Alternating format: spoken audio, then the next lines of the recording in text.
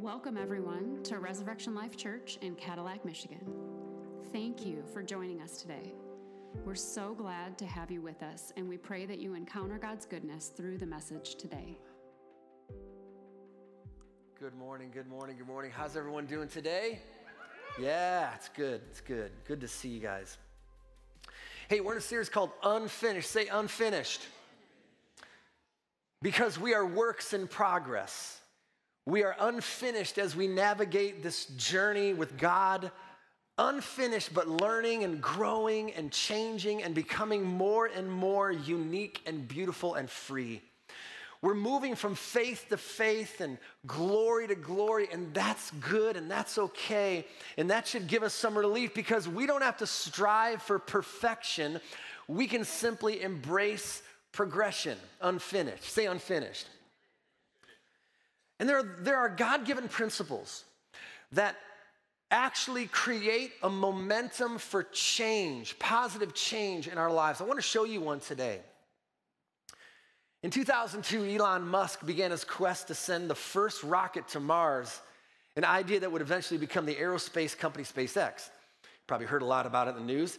But he ran into a major challenge right off the bat. After visiting a number of aerospace manufacturers around the world, Musk discovered the cost of purchasing a rocket was astronomical, about $65 million to build a rocket. So given the high price, he began to rethink the problem. He said, I tend to approach things from a physics framework.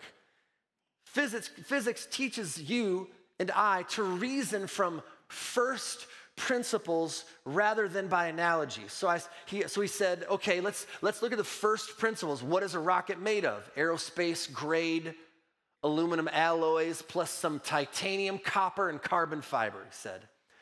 Then I asked, what is the value of those materials in the commodity market?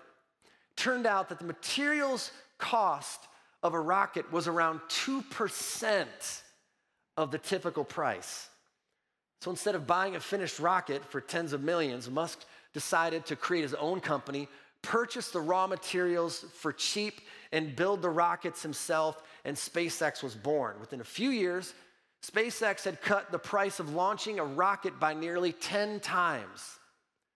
Musk used first principle thinking to break the situation down to the fundamentals to create a more effective solution. Okay, there's a lot there.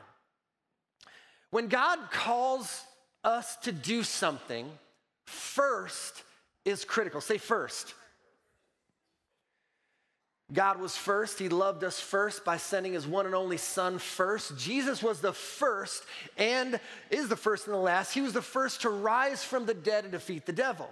And therefore, as his children, we reciprocate that by living our lives with God as first, right? And then it becomes this idea of who's going to out first who. Well, we know who wins, but it's a fun game. So God gives first, and then we give our first, and then God blesses us even more. That's a pretty good deal.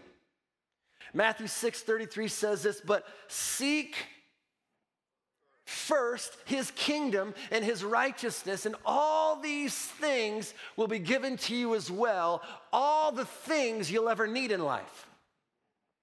How about this one regarding first? Proverbs 3:9 and 10. I love this. Honor the Lord with your wealth, with the first fruits of all your crops, then, say then your barns will be filled to overflowing and your vats will brim over with new wine. See, many times we tend to fall into the trap of allowing the secondary things to come first. And although they are important, if they take priority, the results will be unbalanced and unstable. You guys with me today? Reminds me of my first time in ministry. I didn't know what I was doing, but I got so busy. I was doing youth, music.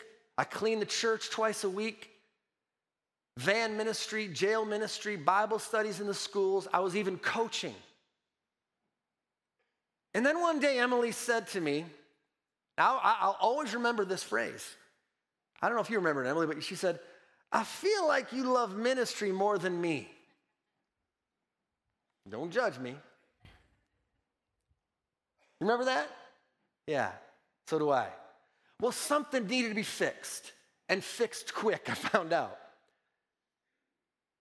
That was the beginning of an immediate examination of the walls that protect my marriage and family. Subsequently, I've rebuilt and implemented that protection of my marriage and family throughout the years. With God's help, I've protected what is priority. That's why I will never sacrifice my marriage and family on the altar of ministry.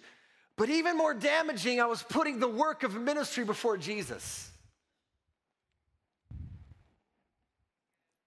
So let me say it this way.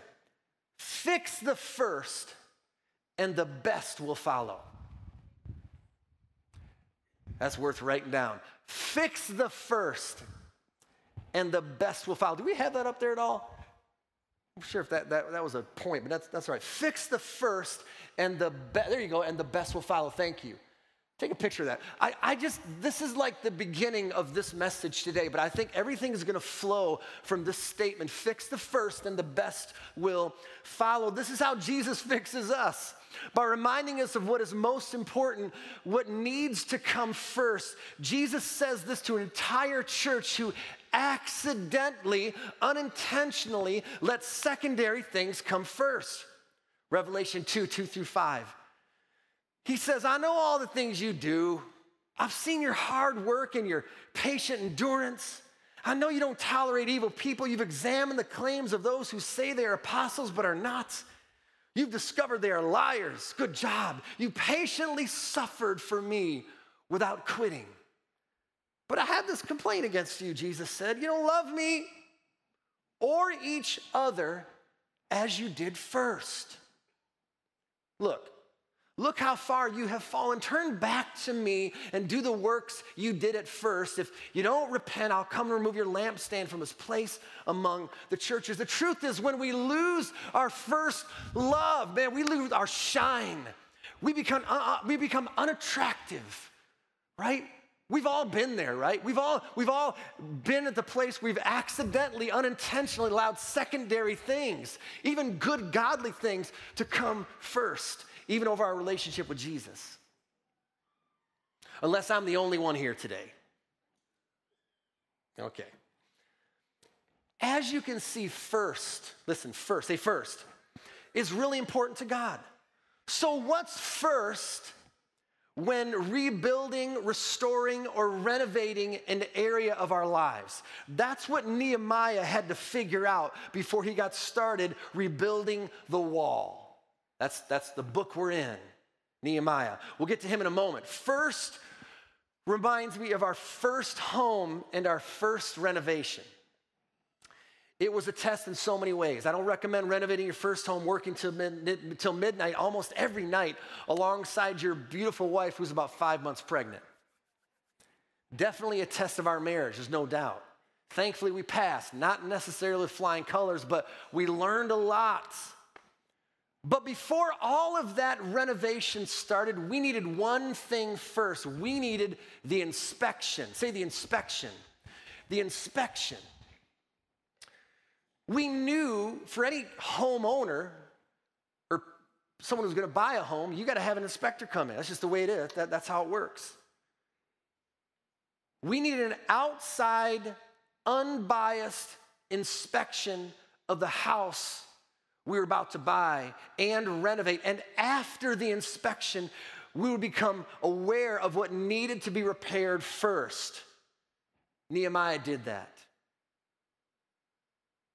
I'm taking a trip through that book, and he had this daunting task of rebuilding and restoring the walls of Jerusalem. I want to show you a layout of the wall that surrounded the city and the temple that he loved so dearly. Look at this is really good to look at. So this is what it was. There's your temple up there, and you got all of the gates.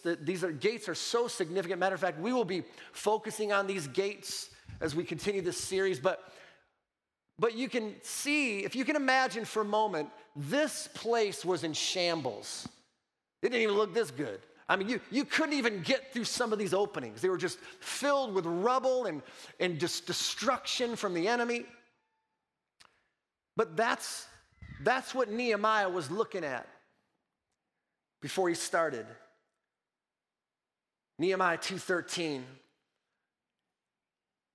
It says, after dark, Nehemiah says, I went out through the valley gate, past the jackal's wall, and over to the dung gate to inspect the broken walls and the burned gates. This is so critical. To take a moment to inspect our lives, to ask God and others, if needed, to give an honest perspective of how things really are. I did this with my family, and I was compelled. This is really good to do if you got the courage. I asked my family, each one of them, how I was doing as a husband, as a dad. Scary, maybe stupid. I asked Emily, how am I doing as your husband? Anna and Levi, how am I doing as your dad? I told them up front that I would just receive, and I would not say, I'd keep quiet, take it like a man. But I needed to know. I needed an inspection. I needed to know. And fortunately, I got some decent reviews. Few. Can I challenge you to take a moment to inspect your life, to inspect the walls, to see if there's a part, an area that needs immediate repair? 2 Corinthians 13:5 says, examine yourselves, come on, to see if your faith is genuine.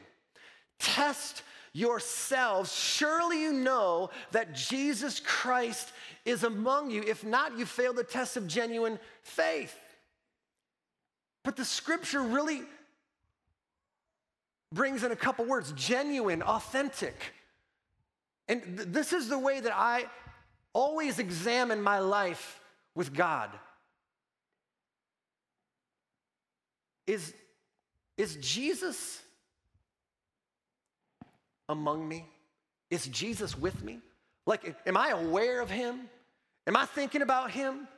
Am I really truly seeking him with all my heart, mind, soul, and strength? Is he on the forefront of my mind?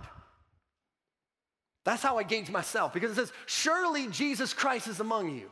See, sometimes he's ever present on Sunday morning. But when Monday rolls around, see you later.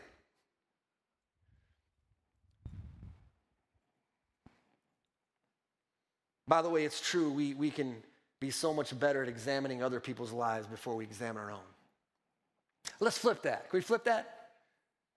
Okay, back to Nehemiah. You're quiet today. You got your steel-toed boots on. Back to Nehemiah. After surveying and inspecting the wall, what did he do first? This is the question we have to answer today. Nehemiah 3:1, here it is. Then Eliashib, the high priest, and the other priests started to rebuild at the sheep gate. Say sheep gate. The sheep gate. Woo, here we go. That's where he started. And that's where we start too. The sheep gate first. Now, this gate has many meanings, but first let me say this. It's not how you start, and that's okay, and that sounds good, but I got something much better. It's not how you start, it's what he started.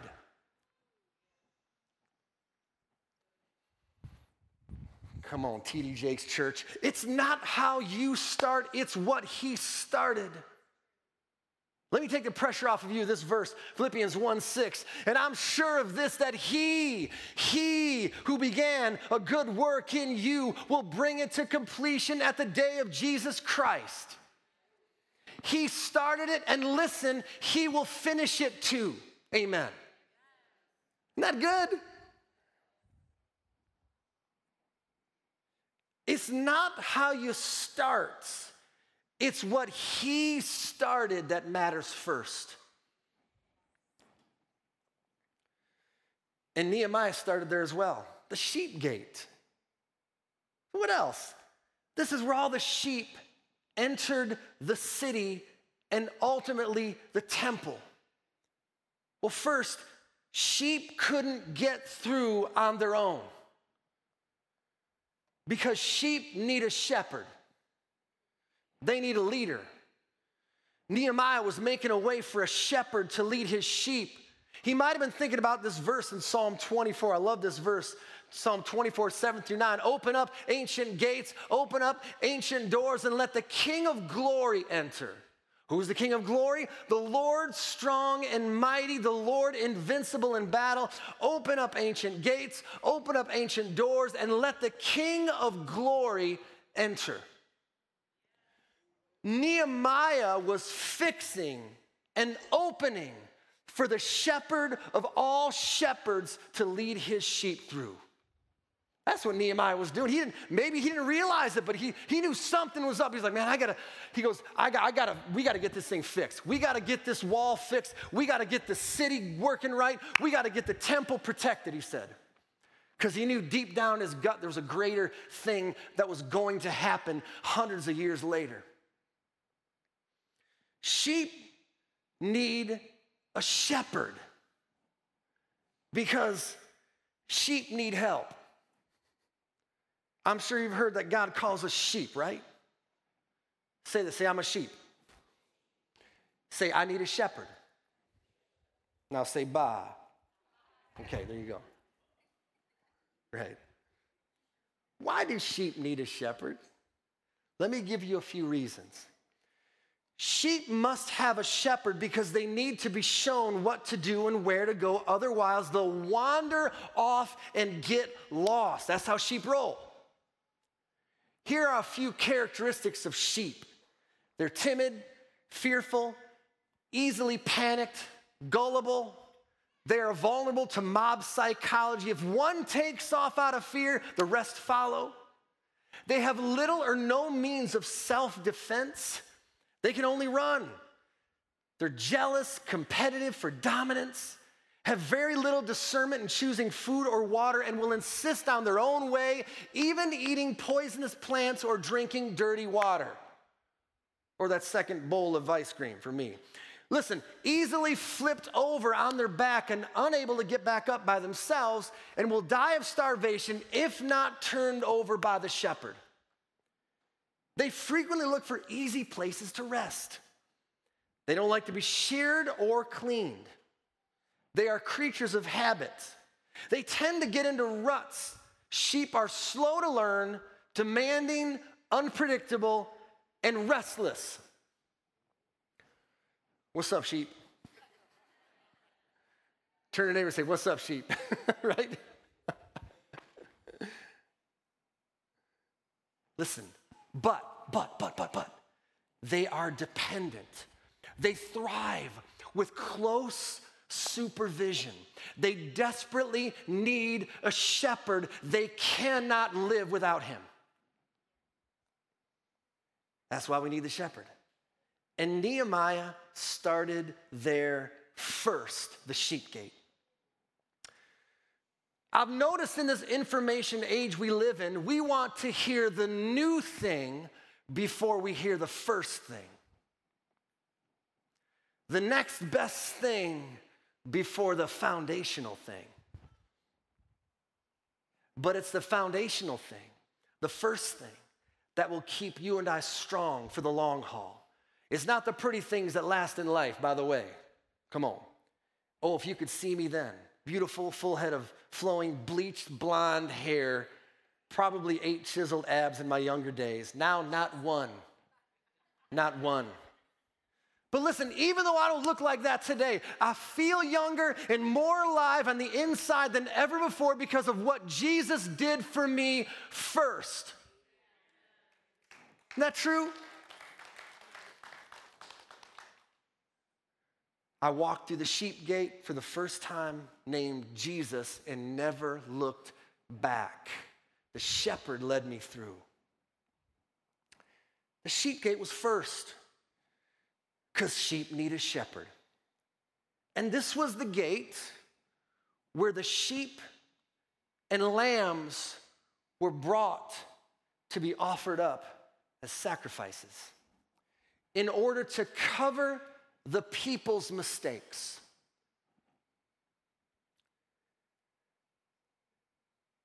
It was the gate that would open the way for the final sacrifice, the Lamb of God. He would cover our mistakes, sins, transgressions, and iniquities once and for all. Nehemiah had to fix that gate so that Jesus, the Lamb, could come, and he would provide the final sacrifice once and for all. See, if the gospel becomes old news, that's sad news. Every time we hear the gospel, it should stir us up to God's faithfulness, his love. It should stir our spirit. Amen? The gospel, the good news. See, in the Old Testament, when someone messed up, made a mistake, sinned, they had to bring a lamb to church to be offered in order to cover that mistake. I mean, we'd have, how many people do we have here? We'd have at least that many lambs and more, some of us more, maybe me more. We'd have quite a few lambs, right? That'd be an all-day, multiple-day thing happening because we just had to make sure that our sins were atoned for by sacrificing that lamb. Here's a snapshot. Hebrews 10 and 11 says this. Under the old covenant, the priest stands and ministers before the altar day after day, offering the same sacrifices again and again, which can never take away sins. That's the treadmill of performance religion. That's the picture of striving to make ourselves right with God on our own, by our own merit, out of duty, day after day, year after year, again and again. Aren't you tired? Aren't you weary? This is all revolved around that sheep gate, you guys. That's the sheep gate.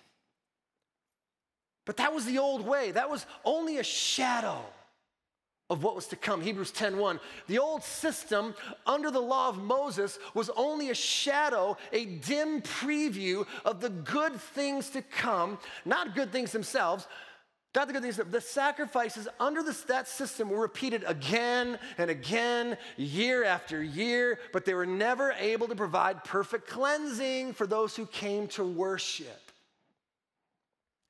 See, a shadow is not the real thing. Shadows can't make anyone perfect. In fact, shadows can be scary.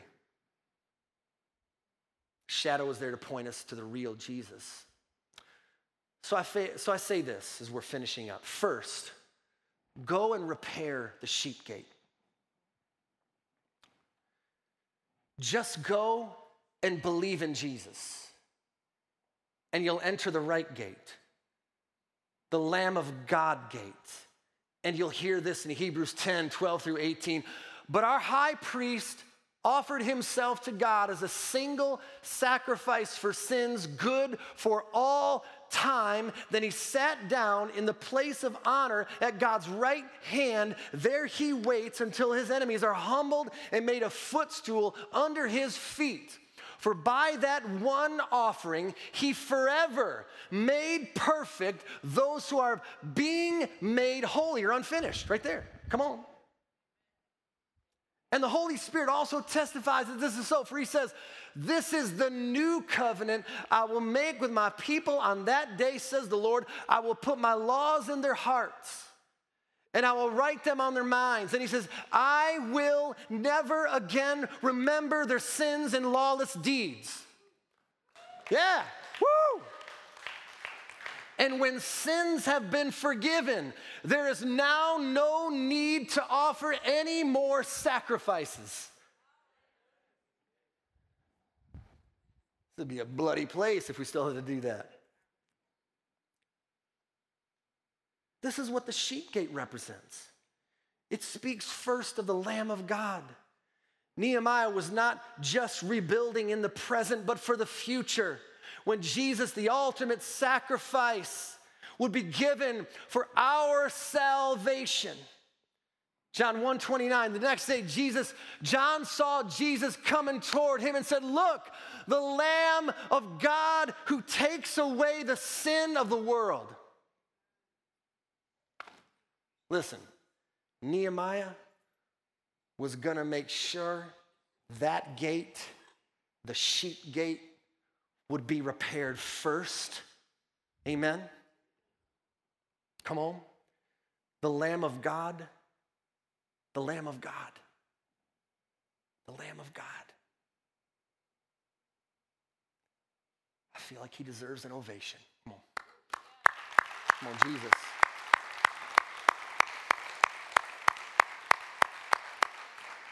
And I know we're in northern Michigan here, and we could give him a standing ovation if we wanted to, but I'm not going to force you to do that. He's the cornerstone. Come on. He's the load-bearing wall. He's the rock. He's our mighty fortress. He is the way, the truth, and the life. He is the great I am.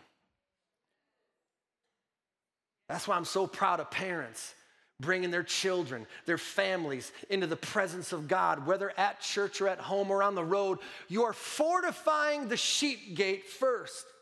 I love it when I see marriages and relationships putting Jesus first, praying together, loving each other. You are fortifying the sheep gate. It's beautiful to see generations being changed in Jesus' name right before our eyes because they are fortifying the sheep gate. So how do I start with every rebuild? What's first in every God project? What's first in restoring the relationship, the family, the city, our country? The sheep gate. The sheep gate. The Lamb of God gates. Let me say this one more time, we'll pray. Fix the first, and the best will follow. Let's pray. Lord, thank you so much, God. Jesus, there's no one like you. And I realize, God, as we're even thinking about the vast expanse of what you're doing, all the things you're doing behind the scene that we can't see, and you understand that we don't understand fully. But Lord, if we could understand one thing fully today, it is how important, Jesus, you are to us, and how important it is to place you first. First, Jesus. First. Is he first in your life? Is he first in your marriage? Is he first in your family? Is he first with your money? Is he first with your stuff? Is he first? Because if you fix the first, the best will follow. Lord, I pray over every person here today, God. I thank you, God, as we leave this place, we'll hear one word, or maybe a couple. Jesus first. Jesus first. Jesus first. Jesus first. Jesus first. Jesus first. God, forgive us when we walked away. Forgive us when we thought our hard work was doing the job. And even though we were working hard and persevering, God, we may have lost you. We may have forgotten you. Forgive us if we've forgotten you. Jesus. Jesus first. Jesus first. Jesus first. Jesus first. God, we love you. Be lifted high. When you're lifted high, you draw all people to you. In Jesus' name. Amen. Amen, amen, amen. All right. Hey, thanks for coming today. We love you guys. God bless you.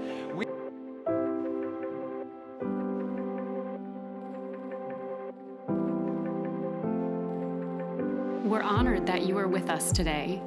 Please connect with us because we want to get to know you. Head to our website, getreslife.org. That's GETRESLIFE.org.